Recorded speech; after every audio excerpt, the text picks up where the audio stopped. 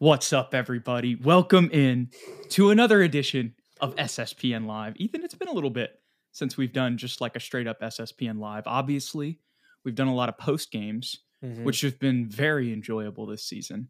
But especially amidst the 12-game losing streak. No.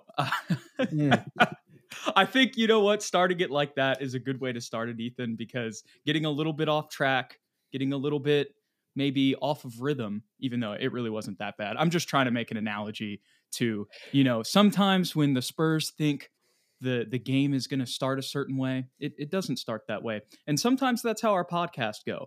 And that has really been the case for the Spurs this season, Ethan. Yeah, dude. I feel like a broken record saying that. I feel like a broken record because the Spurs just continue to struggle. And I guess the only silver lining, Jude, is at the very least they're not blowouts necessarily. Like, they're not clean and they're not fun to watch, but at least we're not losing by 30 like we were earlier in the year. We're only losing by like 15, which is still not fun. But I guess it's a slight improvement. Yeah, I would say that these last three games, especially after how the Clippers game went and then just the collapse against the Grizzlies, the fact that we've been in the game, to some extent, not in the Nuggets game whatsoever. No. But in the Clippers game and then that last Warriors game, even though the Warriors game was really kind of, we were really only in the game, on the scoreboard, you know what I'm saying, at the end of it, even though it got close and technically there was a chance that the Spurs maybe could have made some shots or done some things. But as we've seen on this 12-game losing streak, they're not there yet, Ethan. They are young bucks still learning. But I want to give a shout out to our man Courtney Runnels here in the comments. He says today is his 28th birthday. So shout out to you, Courtney. Shout out to Nick in here as well, says happy birthday. And here's what he also says. He says, I was thinking about Jude when I read an article about Dom Barlow. He says more time for Barlow, please. I'm not against it. I was very disappointed, Ethan, because we can talk about the injury report if we want to talk about some Spurs news. There is unfortunately a chance Victor Wembanyama doesn't play tomorrow. He is questionable due to hip soreness. So that's just wonderful for our post game. But we'll be there regardless. Hopefully by some miracle, he plays tomorrow. In good news, Jeremy Sohan is probable after being out, getting a little bit of an injury there. I believe it was on his knee. Just got a little bit banged up. So he's back. Good to know that wasn't anything major. But Dom Barlow, they said he was available. I was like, okay, well, if Wemby's questionable, this is a no-brainer. And then they announced he's going to be in Austin. Oh. So, I'm like, if Wemby doesn't play, can you at least give me Barlow, man? Hey, man, that your boy is going to be the MVP of the G League. Let's just get that out of the way. Isn't he averaging like 30.3 right now with like 12 boards? I'm pretty sure he's going crazy. I like how we're 3 minutes into this podcast and we talked about the Spurs for a little bit and we're already like, okay, let's talk about the Austin Spurs, because that's just once again another example of how the season has gone. But it also is kind of pertinent because they did have a game yesterday against the Memphis Hustle that they won in blowout fashion. And Blake Wesley had probably one of his better G League games. But still, man, like, even though it was one of his better games, and once I pull up the numbers here in a second, there were good things, obviously. He had 14, 9 rebounds, 8 assists, 2 steals, 2 blocks on efficient shooting, 4 for 6 from 3, 5 for 8 overall, and plus 30 in the box score, the highest on the team.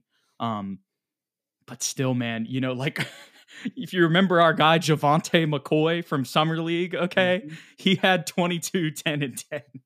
Oh boy! So it's like, and Barlow had 28 and 5. That's originally how this kind of connected with just how he's been scoring in the G League. It's almost basically every game for the Austin Spurs. He's put up. I think the lowest total he's put up this season is about 24. I'd have to go check the averages on the G League website because they don't have that on ESPN, where I just pulled up the box score. But going back to Blake Wesley, it's like, even when he has one of his better games he's probably had on the Austin Spurs, he's still getting outplayed technically by Javonte McCoy. You know what I'm saying? And it's Mhm. just like, yeah, Eric Stevenson had 20 and 6 too. Like that's more than I would still say Blake had more of an impact on the game, but that's just an example of how, we talk so much about the point guard position this year, Ethan. Wouldn't it be nice if Blake would have made a jump over the summer, being a Mhm. former first round draft pick? Yeah, it does hurt. He could address a lot of the issues for us right now. Being that 6'4" point guard that can defend as well as be a spark plug and a scorer. But this is going to be kind of a hot take, I guess. I think because we're losing so badly, we would hope that he would have made a jump quicker. However, where we drafted him, who he was when we did draft him as kind of a very raw point Yeah. guard prospect, he's probably right about where he should be developmentally wise. Like, had a team drafted him that what was he, 25? Yep. Had that team at 25 drafted him, that's likely like a playoff contender, maybe a championship contender on any other given year. He is in the G League. He's getting these reps, and nobody's questioning anything. But because we're so bad, and because he addresses a need, Yeah. like it's kind of spotlit. The fact that he's not necessarily where Malachi or Jeremy are currently. Yeah, that is a good point because he definitely like as I've mentioned, I feel like at nauseum on this channel, Malachi was more of a lottery pick. That Was slipped. right, so kind of in that same range as Jeremy. Whenever it comes to just the caliber of player, but I think the flip side of it for me is the Hmm. things that I've seen with 3 picks that we had at 29 over the last couple years with True. Keldon Johnson, and specifically 2 point guards that are around his size and obviously different play style, but still some similarities to both of those guys in Derek White and DeJounte Murray. Um, Hmm. so that's why I think for me it's a little bit disappointing. But it is good to see him make some strides. Hopefully he can continue to do that in the G League. Um, and maybe as I've mentioned kind of on this channel a couple times over the past couple weeks, that I'm really interested to see just throughout this losing streak what this team looks like maybe after the All-Star break, with just a good 60 games or so playing together, Hmm. with Wembenyama, et cetera, et cetera. Maybe that's a time that we would get to see him and maybe get to see if he can take some strides forward. But um even so far from what I've seen from him this year, it and it's a long way away, but still, I question if he's going to be a rotation guy next season. Which is kind of a little bit, in year 3, a little bit surprising for a first round pick with the other Hmm. what we've done with the other guys drafted 4 picks after him, that I just referenced. I don't think it's a hot take necessarily. I think that's probably true. Um, However, he probably will be a rotational player post All Star break. Simply, I saw a headline that the Spurs will be making. Again, don't know how reliable this was. The guy's title was like NBA Insider, so who knows how reliable he is. But Doug McDermott, Chetty Osman, and Devonte Graham may all be available at the deadline for the Spurs. I think Devonte is probably more likely than Chetty or Doug, which may open up some minutes for him. But like Nick just said in the comments there, Devonte is really not getting that much playtime as it is anyway. So if Blake decided to absorb those minutes and be like, what, 5 or 6 Right. here and there, nothing really worthwhile. Yeah. And I don't think that, as we've mentioned before, I don't think he's going to overtake No. Trey Jones or Jeremy Sohan this season. So there was another interesting article that I saw today, Ethan, that I am going to look up at the moment. I know we've got some comments in here as well. You can go ahead and start with this one. Our man Callow55 says at SSPN, a San Antonio Spurs podcast, Mm. after seeing 17 games, what is both of your new updated win predictions for the season? So I've talked about this in a lot of my solo lives, Ethan. I'm sure you've heard a little bit about it, Mm-hmm. Just in how I'm definitely, I don't think we're going to be anywhere near where I had predicted us to be before the season. And a little bit of that was kind of to put that change in prediction into like, if there's one thing that I really missed and didn't think about before the season, we were just texting about this week. It's that obviously there's so much positives and there's so many good things that drafting Victor Wembanyama brings to your team and your franchise. But at the same time, in his rookie year at 19 years old, there's with zero NBA experience, despite all of the pro and international experience, it's just a different style of play, different calling of fouls, et cetera, et cetera. That we're not going to be anywhere close to that prediction. And that it opens up a whole nother list of problems, kind of with these guys bringing him in. While it does, obviously, like I just said, so I could go on and on forever about the good things that he brings, but there was going to be an adjustment period, an adjustment for him in the NBA, an adjustment to his players playing together, an adjustment also for those players playing together for the first time. There were just a lot of things that I underestimated and felt like he would cover up because of his crazy potential, essentially. So I bought the hype train. I chewed on it a little bit too much and predicted competing for the play-in in the 9 to 11 seed in this, stacked Western Conference. So as of right now, I think we're probably, I would still say, and we'll see how this goes. I still think we're going to get more than 22 wins. Like, I think we'll win more games than we did last season. But I would say, like, anyway, just as of right now, I would go with like 28-33. And really it could be less than that. But I'm just kind of betting on like some breaks for us to start to fall their way later in the season. For the Spurs. I think winning 5 more games, as a floor isn't too unreasonable.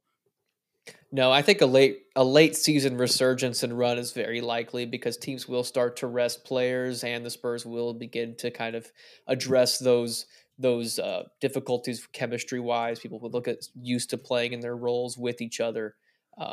However, I think I went back and I watched our preseason predictions. Yeah.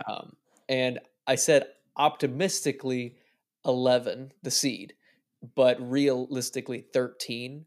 I think realistically 13 is still within the realm of possibility. I know right now we're 15 in the West.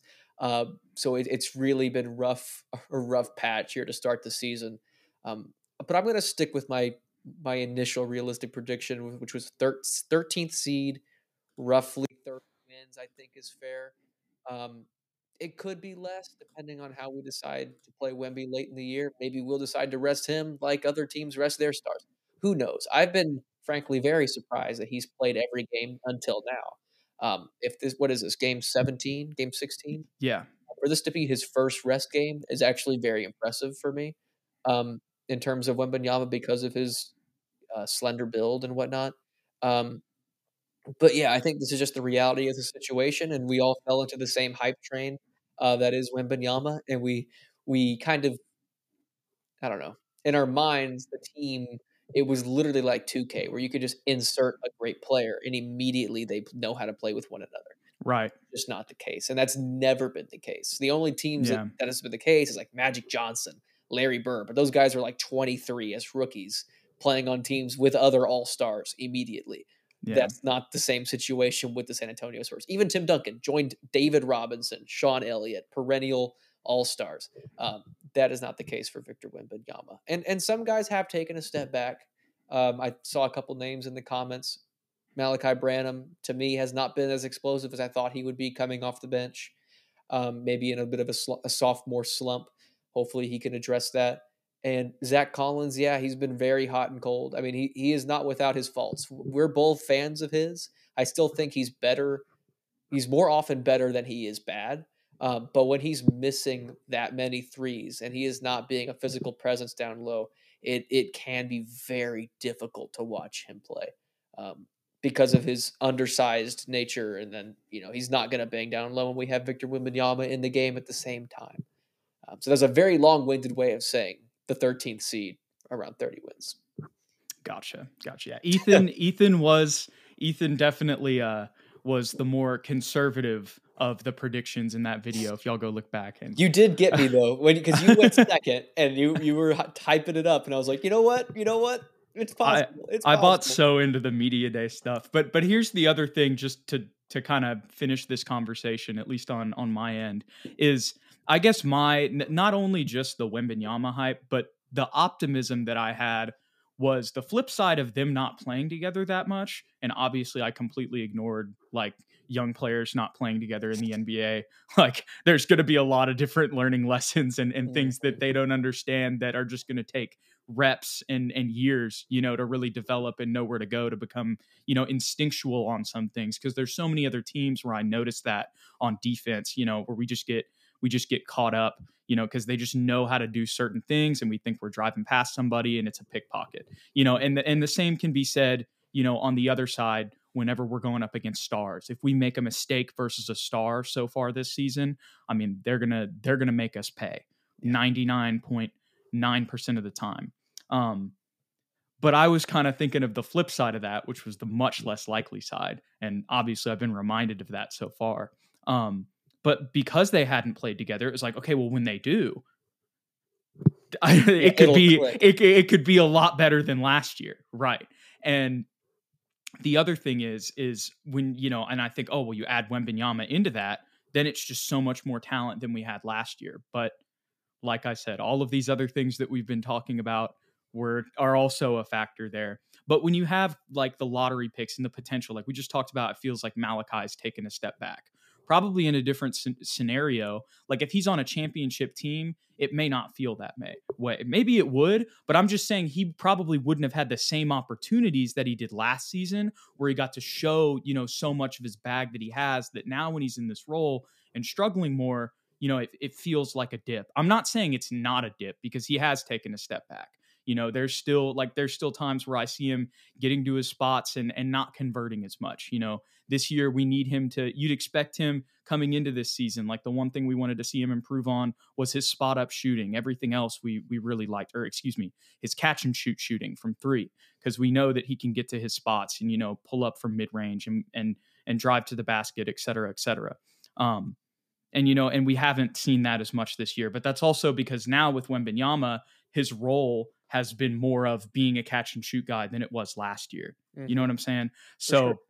And that doesn't mean that he's still, we still don't want him to take those strides and be good in those roles. Cause there's still some memories in my mind when we're talking about this of him missing wide open threes that would be, crucial for us in that situation. And still when you get a wide open three and it's a 2-guard, you want to convert,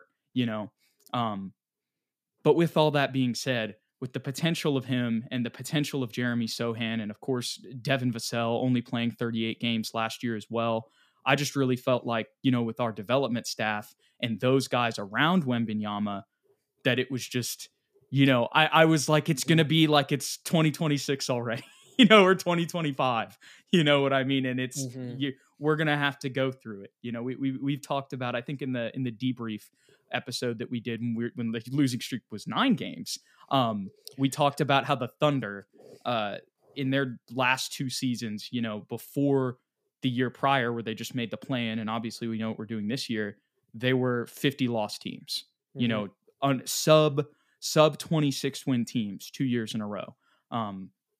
And obviously, they made some trades along the way. But at the same time, that was really, I believe Shai Gilgeous was on both of those teams. He was. I think he might have been hurt the first year. Yeah. He was hurt. He was hurt one of the years for sure. But you got to build, you got to build. And that's the other thing that, and we'll see, because we're sitting here in November of Victor's first season.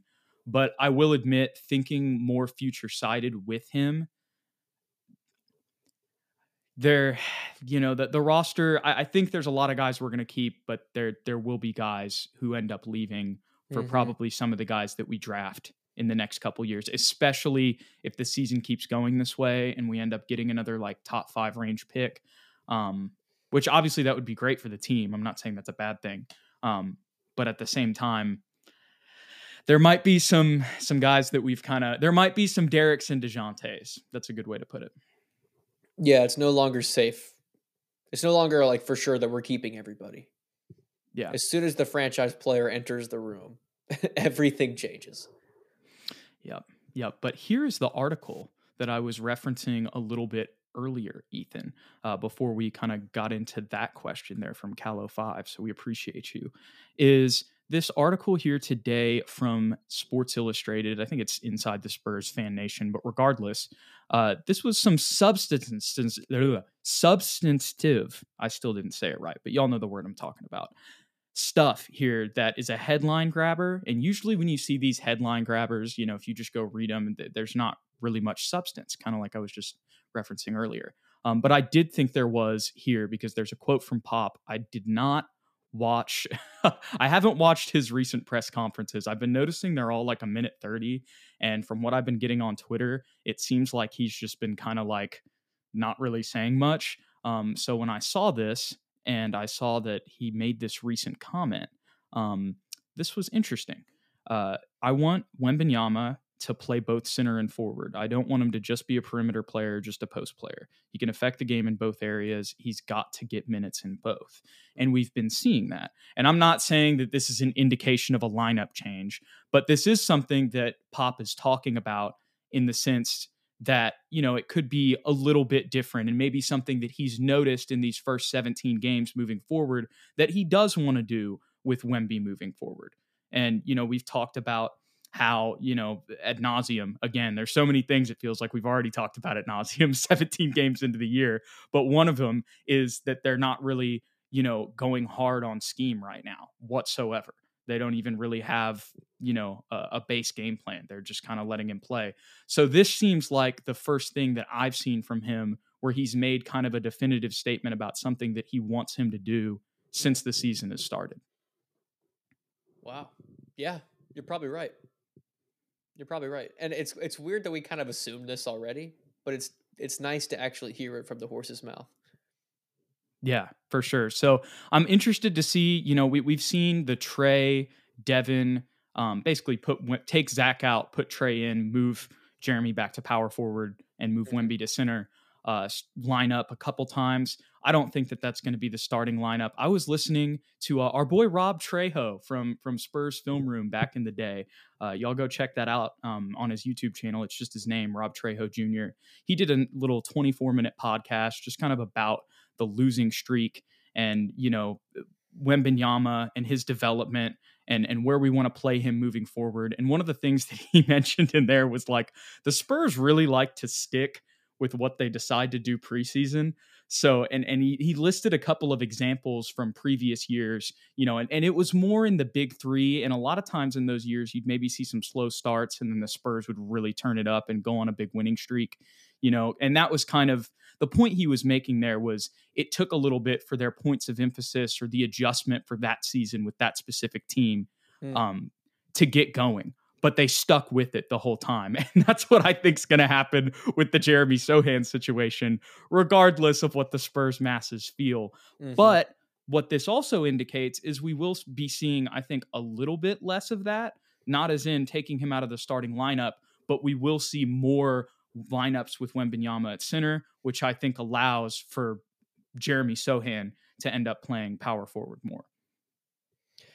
Yes, and I think that's actually been just I watch. I don't know the stats here. That's probably been our best lineup visually with him at center, Jeremy at forward, Trey starting at the point guard. I understand where everyone's coming from that doesn't like Jeremy Sohan at point guard. I know all the advanced stats point at him being not the correct decision there, and I understand the whole angle of this is Wemby's first season. He should really have a natural point guard to make things easier on him.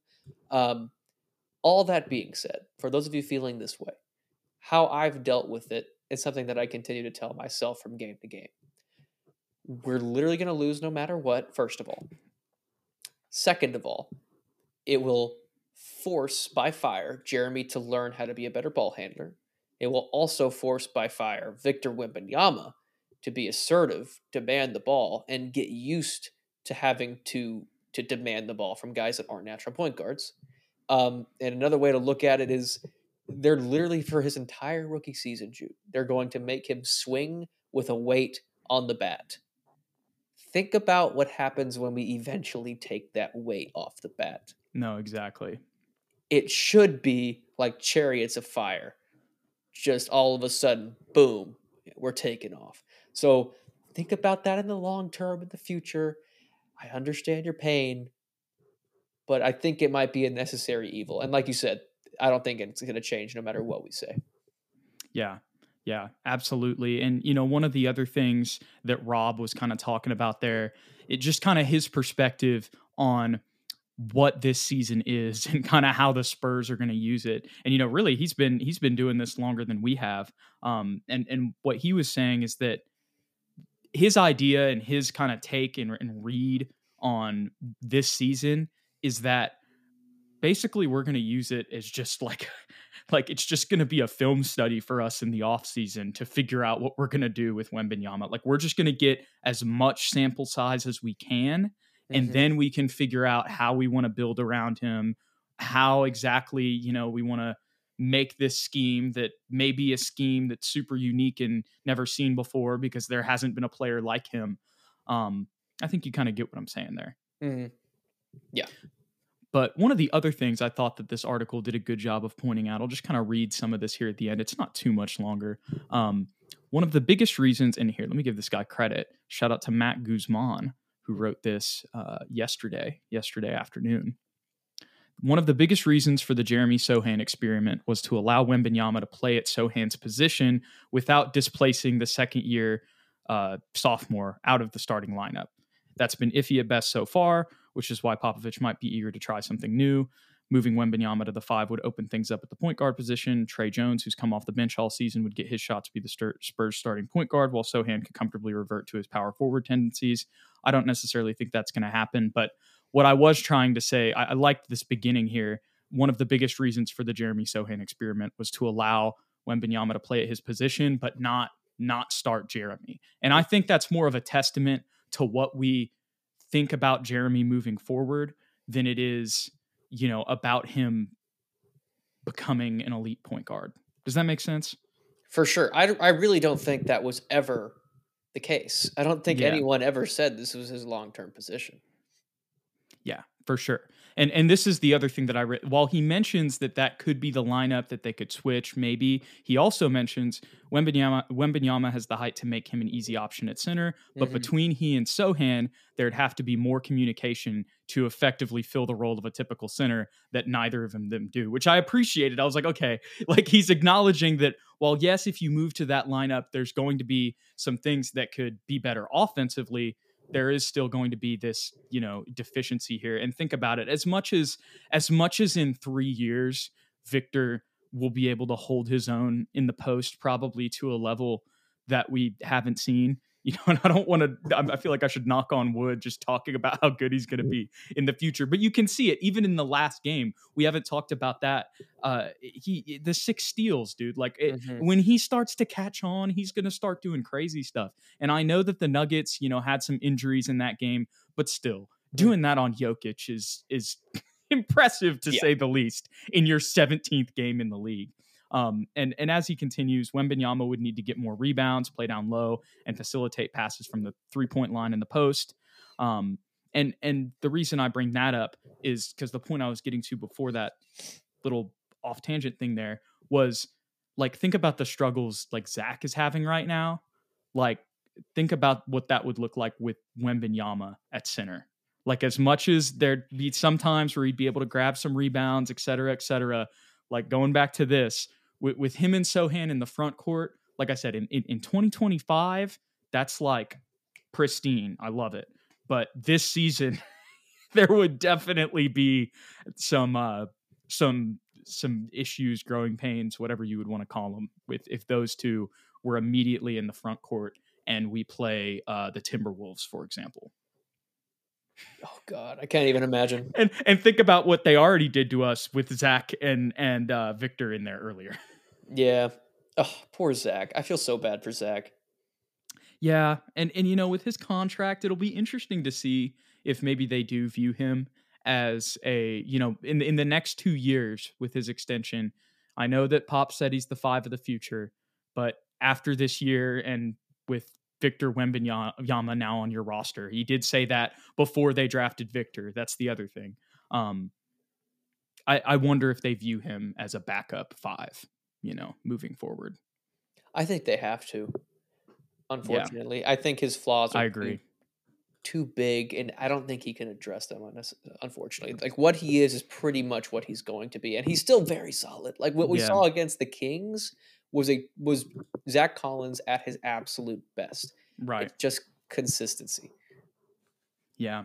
And, as much as there have been a lot of struggles from Zach and it's been, it's been tough to watch, like you said, at times with him out there. Um, I went back and I watched almost like every assist from this season from that website that I was telling you about. And he, it was kind of funny. Let me pull up my notes. I haven't even gone to these yet. One of the things I wrote down is we still do run a good bit with Zach out of the post, like probably like 30 to 25% of our assists this season have still been from Zach, usually in the post, sometimes in other places. So, there are some good things that we've seen from him, but it doesn't cover up or make up for the deficiencies that we've seen from him this year. But another thing that I kind of wanted to get into just on the offense when I was talking about that, man, it seems like it's got to be a pick and roll, a catch and shoot 3. Mm-hmm. And then, we really don't even cut to the basket that much when I look at that. But some of them, like when I talk about the Zach assists, there are some cuts to the basket there. But when I was looking at our offense, man, like it's like we're either like it's Devin trailing, on a little bit of an offensive set that we run. It's a pick and roll or it's a catch and shoot 3. And that's not, as we know, we haven't been efficient this season, but it's been very like it's like we score those 3 ways or we don't score at all. Like those are it was just alarming to me when I went and looked at like a good, like the last like 3 or 4 games. I just watched every shot we've taken. And that's something that's also been a theme even earlier in the year, but it really stands out. I mean, when you think about it, those are very basic kind of, if you're freestyling, that would probably be the shots that you would get. And then when you're going up against an actual NBA defensive scheme, we've kind of seen how that's gone over the course of 48 minutes. Obviously, the Spurs have their bright spots in a lot of these games, but when the adjustments come in, it just gets stalled.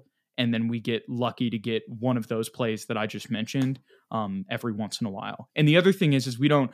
Another strength of ours is our transition, and we don't get stops often enough for that to be a strength.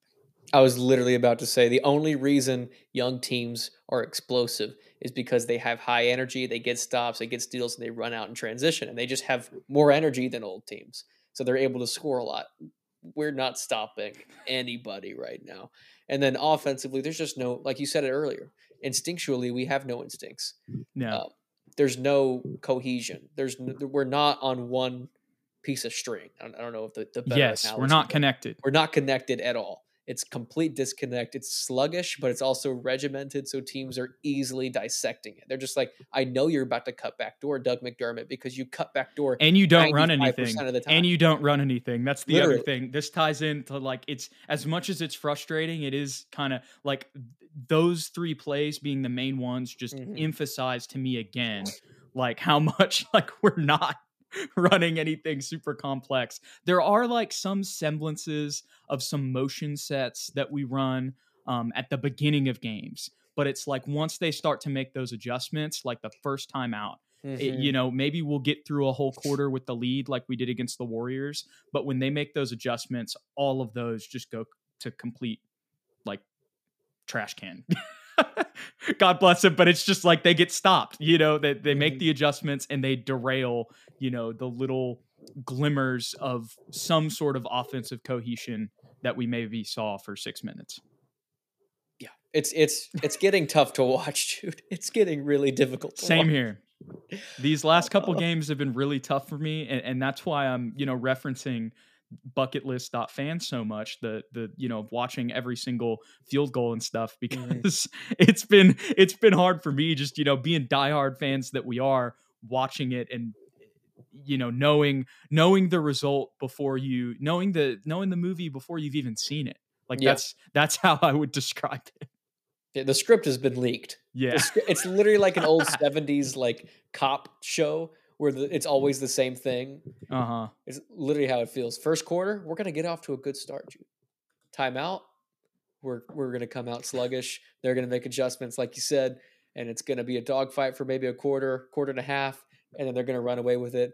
And at the end, in garbage time, we might make it a little bit closer, but We'll give you a little bit ultimately of hope. we lose by 10-20. You got it, Ethan. You got it. On one of the solo post games I did, I don't remember which game it was, but you said we're going to get this to single digits and lose, and that's exactly what happened. And then Twitter's going to say Trey Jones needs to start, Jeremy's trash, and Victor will have at least 2 or 3 like crazy highlights that the NBA Twitter will post over. They'll and over just and pump, over again. yeah. And then the rest of the NBA fan base is like, screw this guy, Chet's better, Spurs suck, fire pop. It's always exactly. That was such a good representation of NBA Twitter there, Ethan. But thank you. I saw this comment from Courtney a while ago. I know I'm late here, but we're going to come back and look at some of these as we wrap up. He says, looks like we'll be playing DeJounte Murray tomorrow. I really want Wemby to embarrass Murray since he spoke poorly about the Spurs. Sounds like Wemby is questionable for tomorrow because of an injury. Yes, that is what we referenced earlier. Nothing serious, and like you said, really, it's a good thing. When I thought about this season, I thought we would already be managing rest games, but I think he's really trying to play as many games as he can. Mm-hmm.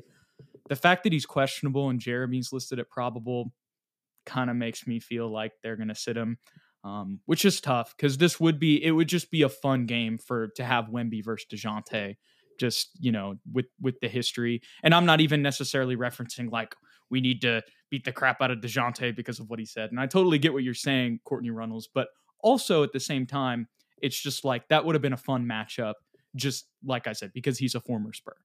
Yeah. I think, honestly, because he might not play, if he doesn't play, the game might be closer. As weird as that sounds, because suddenly we have our starting lineup from last year. That would be interesting. Yeah. So, as not exciting as it will be because Wemby's not playing, the cohesion on paper should be better. Yeah. We've seen that in spurts a little bit this season. We have to see it over 48 minutes. That still has not happened. But right. But I understand where you're coming from. I think there could be a chance where, everybody just kind of knows their spots a little bit better. Mm-hmm. And I'm sure that they'll come out strong like they normally do, as we just referenced, and maybe they'd be able to, jump on them a little bit. But also, are the Hawks having a pretty good year? I think they are. I think they're playing pretty okay. Let me go look at their record. I will ask you this question, Jude. Go ahead. Who gets 20 rebounds first, Onyeka Okongwu or Clint Capella? Clint Capella. They're 8-9. They're 8-9. Right so in the middle. Yeah, not in comparison to us. They're having a fantastic season. Yeah.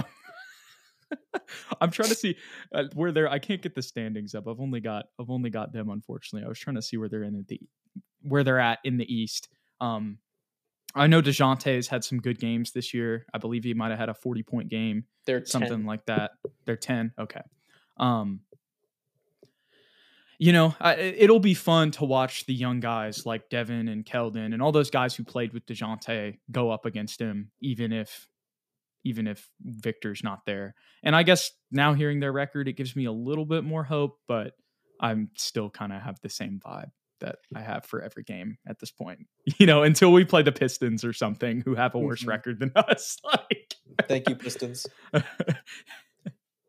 know what? Since we just brought up the Pistons, just real quick, it's not going to happen, but I do like the whole Cade Cunningham to San Antonio rumors that keep popping up on my Twitter. That would be nice. That it's would be not very gonna nice. Happen, but yeah, it would be fantastic. It'd make my day. For sure. Now, the other thing I was going to do, I was going to confirm your suspicion that Don Barlow is leading the G League in points. Pretty sure. I know he was earlier, but we shall see. I don't know if he's he may not be at 30 anymore because he's had a couple 20-point games. But he is still leading the G League in points per game at 28. Let's go, baby. I knew it. Shout out my boy Dom. He's got 7 points and about a block and a steal as well. Or 7 rebounds, excuse me. I was about to say, what? Not 7 points. Why did I say that? Sorry. Let Oh me my get. gosh. Sorry. No, go ahead. Victor Wembanyama in the in the comments says he wants to play with Jaden Ivey, not Cade Cunningham.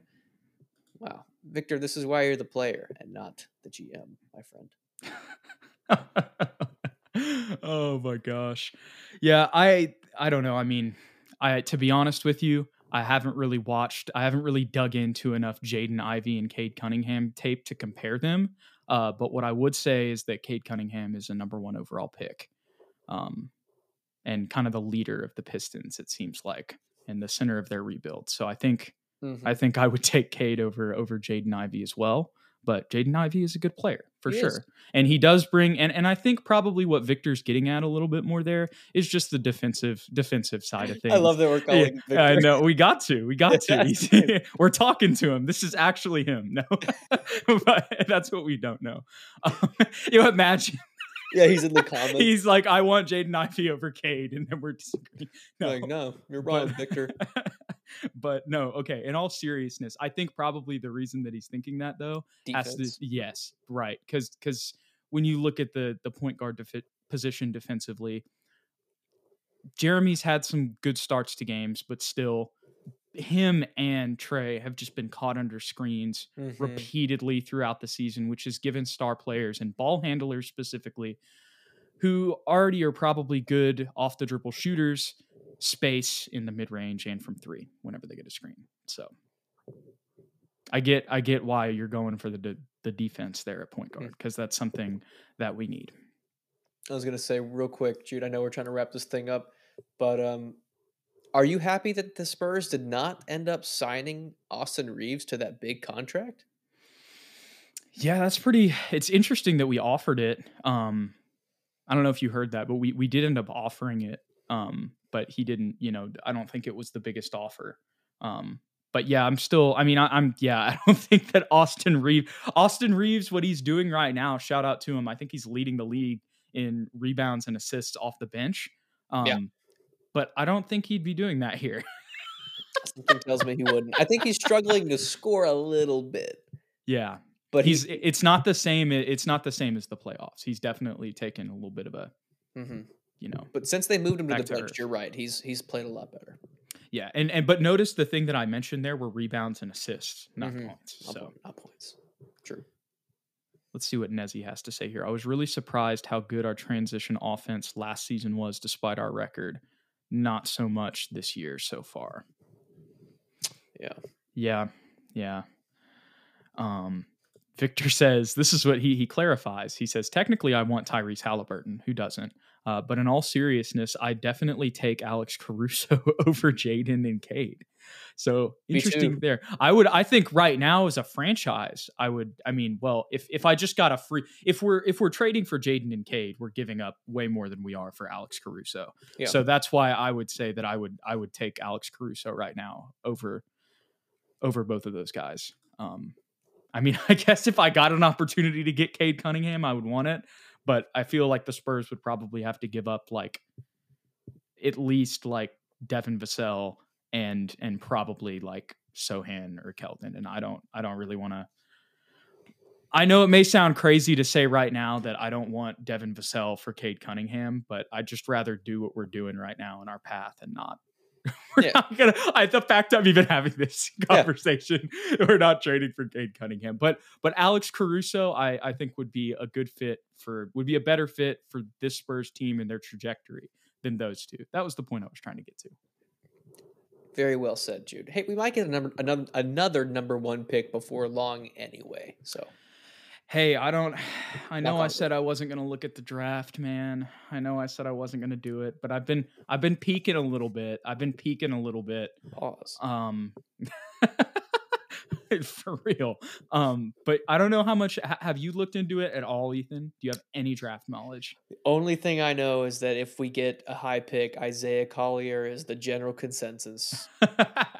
Right. And that's very true. And he's a player who's rising up draft board. So it'll be interesting to see where we finish. Because there might be somebody that would take him above us if we get in that 4 or 5 range. Because we'll see. There's a lot of college basketball left to play, but in some of the early no ceilings draft stock stuff that they've done, they've had him kind of up there. And then the other thing that I want to talk about is the guys that these guys are talking about in the comments. So there, Nick says, do y'all hear about the 7-1 French guy? There are two things. Okay. First of all, he's probably going to be the number one player. Are you getting these balloons right now? Yes. I don't know where that came from. If y'all got the balloons on the stream, I don't. Restream does that, dude. It's so weird. Like, I've been doing thumbs up and I've been getting that too. Anyways, I didn't get that right there, but usually a little icon shows up. This is getting away from the Alexandre Star talk, Ethan. That's what we're really talking about right now, okay? And he's from France. What are you laughing at? The balloons. Just how they came out of nowhere. What the heck was that? Sorry, everybody's. I guess it. Hey, Nezzy says happy birthday. LOL. Shout out to Courtney. It's Courtney's birthday. Yeah, maybe it's delayed. Yeah, what the heck? I'm like looking around now, like trying to figure out how that happened. I've seen there's been a thumbs up logo. I know you're not doing it. It's not showing up for us right now, of course, but I've seen stuff like that happening lately in here. But shout out to Restream. Anyways, Alexandre Sarr, dude. So he's French. He's 7'1". He plays in the NBL. He's a part of their Next Stars program in Australia. And I think he plays for the Perth Wildcats. And there's a couple other dudes this year. There's a guy who I can't remember his name. I know Bobby Klintman is another one who's out there. I like that name. And then there is a point guard who I know is going to be, he could have gone to most Power Fives in college basketball, like if you wanted to go to Kansas or UNC, all those powerhouses, he's playing in there. Point is that Next Stars program, and like we saw LaMelo Ball play there. I know what you're smiling about. You better not be smiling about a certain Australian in the league, okay? Because he wasn't a part of the NBL Next Stars program. He was just from there. All right. I don't know who you're talking about. I might be. I don't know who you're talking about. But Alexandre Star, okay, or Sarr, number one player in as of right now, in that range. All right, from France, right? You got the roots, but here's the most important thing, Ethan. And I'm so mad that it's taken me so long to get to this. Do you know where he played before he played in the NBL? Texas State? No. That's a good guess. Because that would be something we'd be excited about. Yeah, exactly. No, it's another league.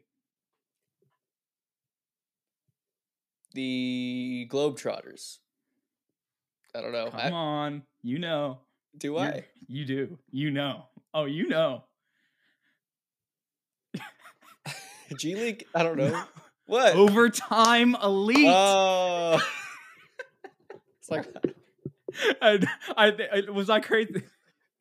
I thought it was gonna be something weird. Like I thought it was gonna be like funny. So I was like, I don't know. Well, that's what I thought. Because we've had so much fun with Barlow. Talking about Barlow and the Thompson twins. Okay, but in all seriousness, he played with and against the Thompson twins in both of those years. And it was basically just his alternative of, I think he graduated high school early or was homeschooled, but he, had a lot of potential in France. They wanted him to come, to the US to kind of stop. They wanted him to come to the US, okay? Because they wanted him to learn American basketball.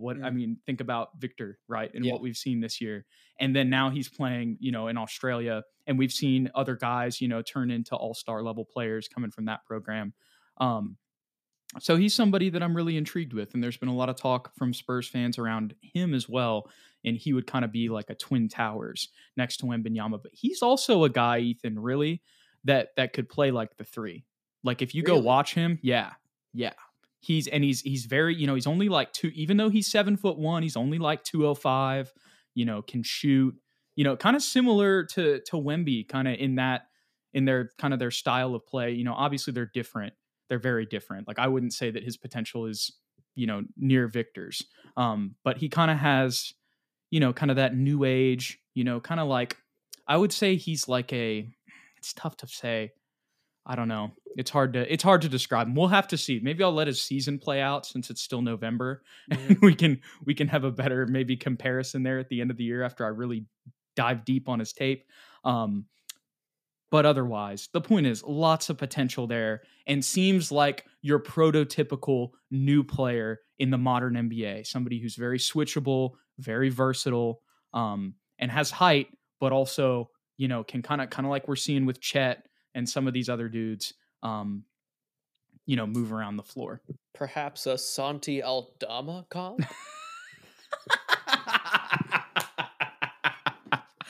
Oh my goodness. He's more mobile than Santi. Really? That's hard. It's tough to be more mobile than Santi. No, he's going to be in the conversation though for like a top 3 pick. So I'm talking about him. That would be like, like really good scenario for the Spurs there. If they took him, but I don't know. We'll see. But I feel like as of right now, Isaiah Collier is actually probably not just this consensus in Spurs land, but I'll give them some credit here. It's also probably the most realistic as of right now. I know our record's really bad, but as you kind of mentioned, we'll probably win some more games at the end of the year when teams start resting guys, et cetera, like we saw last season. And I think as much as we've been wrong about a lot of stuff, I think at that point of the season with Victor, that will help us. Like that will help us get more W's than we did last season. So I think we'll be a little bit more in kind of that 3 to, I mean, you never know with the lottery, but I think we'll be more in that like 3 to 5 range than going for number 1. And it's hard to do that 2 years in a row too, just with the lottery. I'm not going to bet on that. So unless you're the Cavs. Unless you're the Cavs, that's for sure. You know who I want in the second round though, Jude? Who? Give me Caden Gums. See, but he's not draft eligible yet. Is he not? No, he's a freshman. Oh, some freshmen come out, right? Not at Texas State? For yeah, exactly. Not at Texas. What about old boy at Malik Presley? Yeah.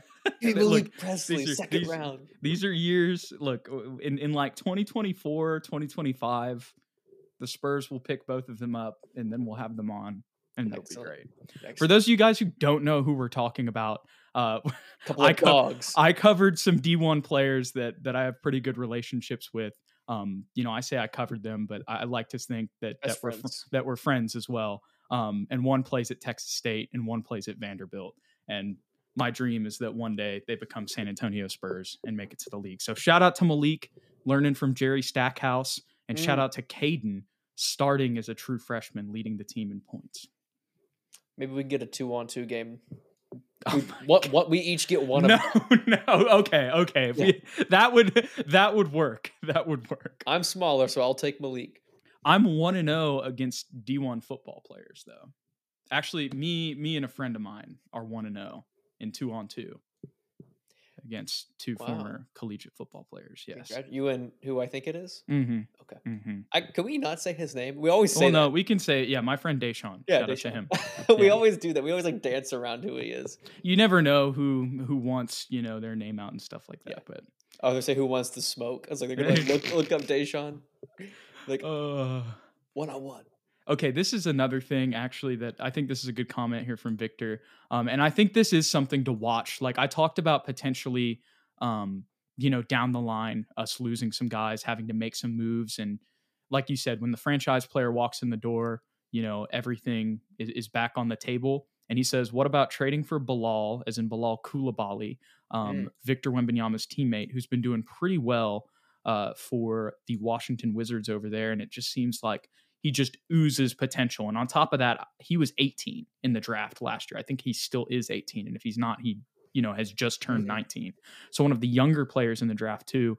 He says, what about trading for Bilal and experimenting him at point guard? If the Spurs want a bigger point guard, I already love his defense and playmaking. Yeah.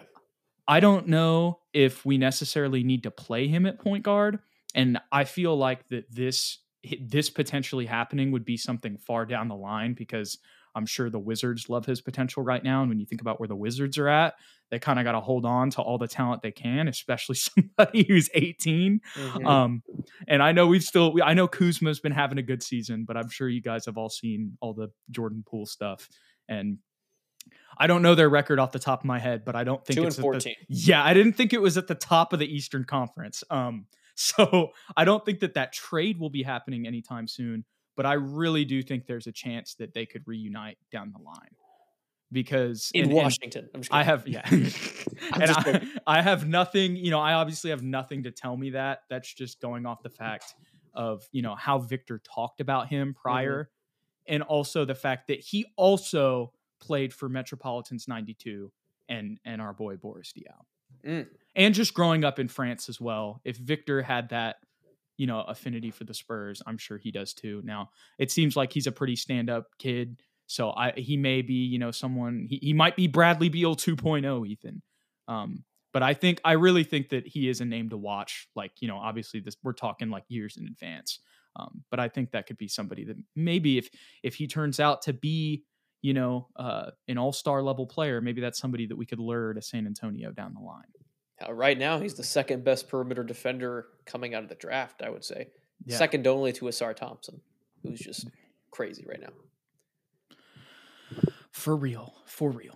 What's up?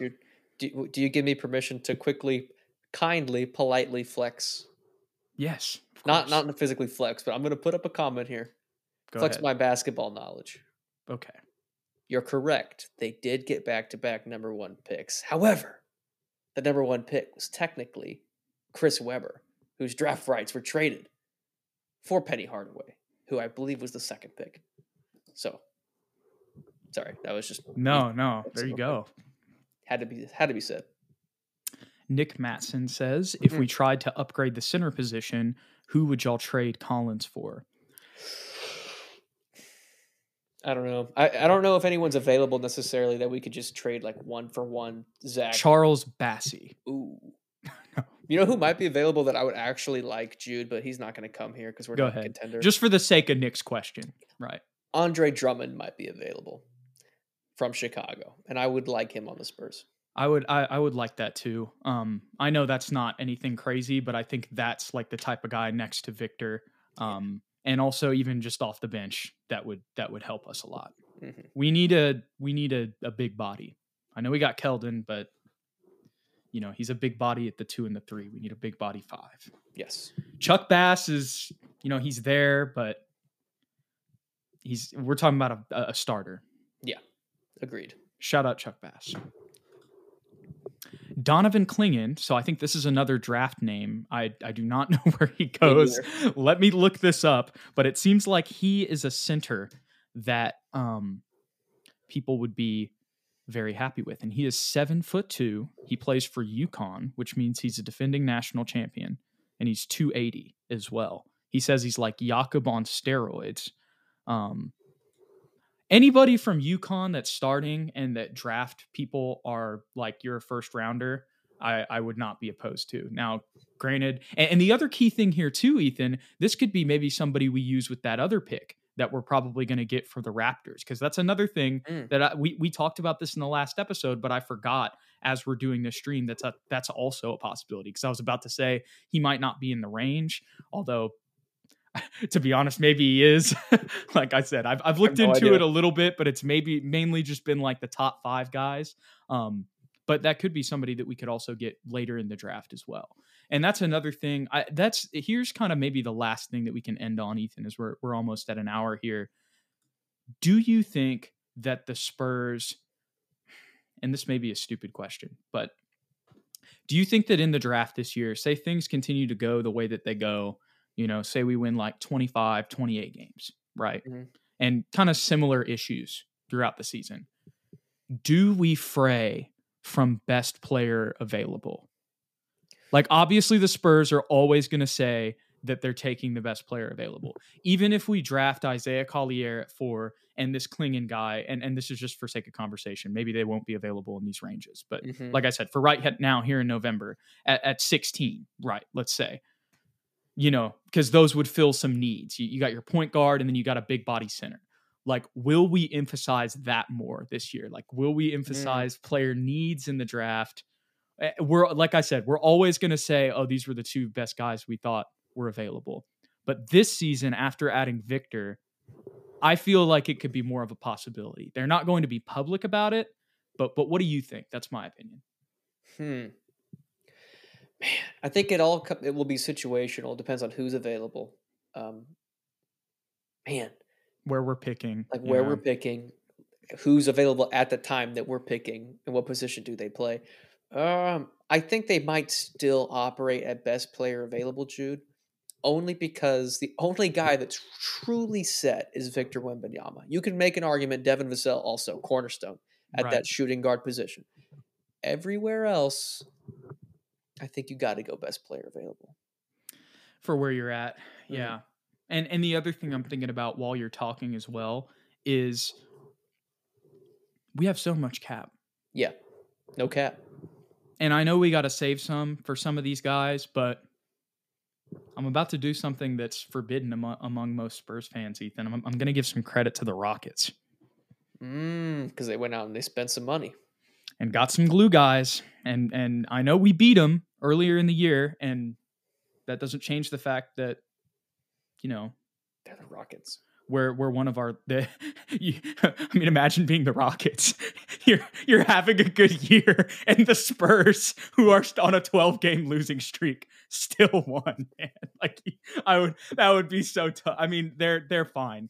Bigger point here, other than that funny little note with them being one of our 3 wins. That's kind of the point I was trying to make. There is we still gotcha. The addition of Fred VanVleet and Dylan Brooks to their young core has helped a lot. I know we talk about Dylan Brooks a lot, etc., but both of those guys have playoff experience. And I believe, did the Grizzlies ever make the Western Conference Finals, or am I just crazy? I don't think they ever did. Yeah. Okay. Did they ever even get past the first round? Yes, because they beat us. Okay. They upset us when we were the number 1 seed. No, I'm talking about with Ja. Oh, with Ja. And like Dylan Brooks. No. How far did they go in that run? They lost. I don't know. I don't think they ever did get past the first round, Jude. Nope, they might have gotten to the second round once. I think they did. Yeah. I was just trying to make the point that, like, obviously VanVleet has won a championship. So there you go there. But I was just trying to make the point that they have, significant playoff experience, as well. But you've seen the turnaround they've made with their young core. So, we could just go like best player available and then maybe try to get someone in the offseason. And I think it's also interesting, not to go all over the place here, but I think it's interesting with what you mentioned. If that ends up being true and we end up moving like Shetty, Doug, and Devontae, and like you said, well, who knows how true it'll be. But if we end up moving 2 or 3 of those guys or a couple of those guys, over time, I think also Doug's contract is just up after this season as well as Shetty's. That's going to open up some other spots for some vets to replace them. Yes, most definitely. And I think some of our young guys may also become available sooner rather than later. Not this year, but just as we look at cap, like you were saying, and as we move forward in the next couple of years, the timetable shortens. Yeah. It will be very interesting to see what happens with all of these guys moving forward. And it really, when you're mentioning that, Ethan, and I know like there could be some other moves that we make, but I think about our rookie class from last year in Jeremy, Malachi, and Blake. That just makes me wonder more about Blake, man. Like, not in the sense that we might move him, but just like what he does could have more of an impact. Like how he develops, I mean, could have more of an impact on some roster moves that we make than people are thinking about, I know that sounds crazy, but it's like if he's able to kind of harness, the potential that we saw in him, you know what I mean? At some point over the next 12 months, let's say, he could be in the rotation next year. I know I said I'm not confident in that earlier this season, but like I said, if that were to happen, but if it doesn't at all, and he's just kind of in the same spot that he was, it feels like for the past 2 years, is that somebody that we already think about moving, for a couple picks, even if they're just second rounders or something? You never know. Will be interesting times in Spurs land, Ethan. We appreciate you guys for hanging out with us today. I know there's some other comments down there, but we're going to wrap this one up because we're at about an hour and 5. This is one of the longest lives we've done in a while. We appreciate you guys being in here, all the comments, hanging out with us. It was good to get back to this. And don't forget to hit that like and that subscribe button below, even though they're not giving us icons or balloons when we do this. I don't I loved that. That was That's so still funny. crazy. Like I didn't click anything. It just happened. But don't forget to hit that like and that subscribe button. And if you want to stay updated with everything, you can turn on the notification bell, go to our community tab on our channel for all the posts. And you can also stay updated on Twitter for all of our commentary, some quarter by quarter breakdowns, some games, and some other stuff that we like to do on there at SSPN on YT, at Jude McLaren, and at Ethan_Quintero. We appreciate you guys. We'll see y'all in the next one. Thanks for hanging out with us and hanging through this Spurs season. We'll be here tomorrow night, regardless of whether Wemby plays or not. Hopefully we'll get to see Wemby versus DeJounte. We'll catch y'all.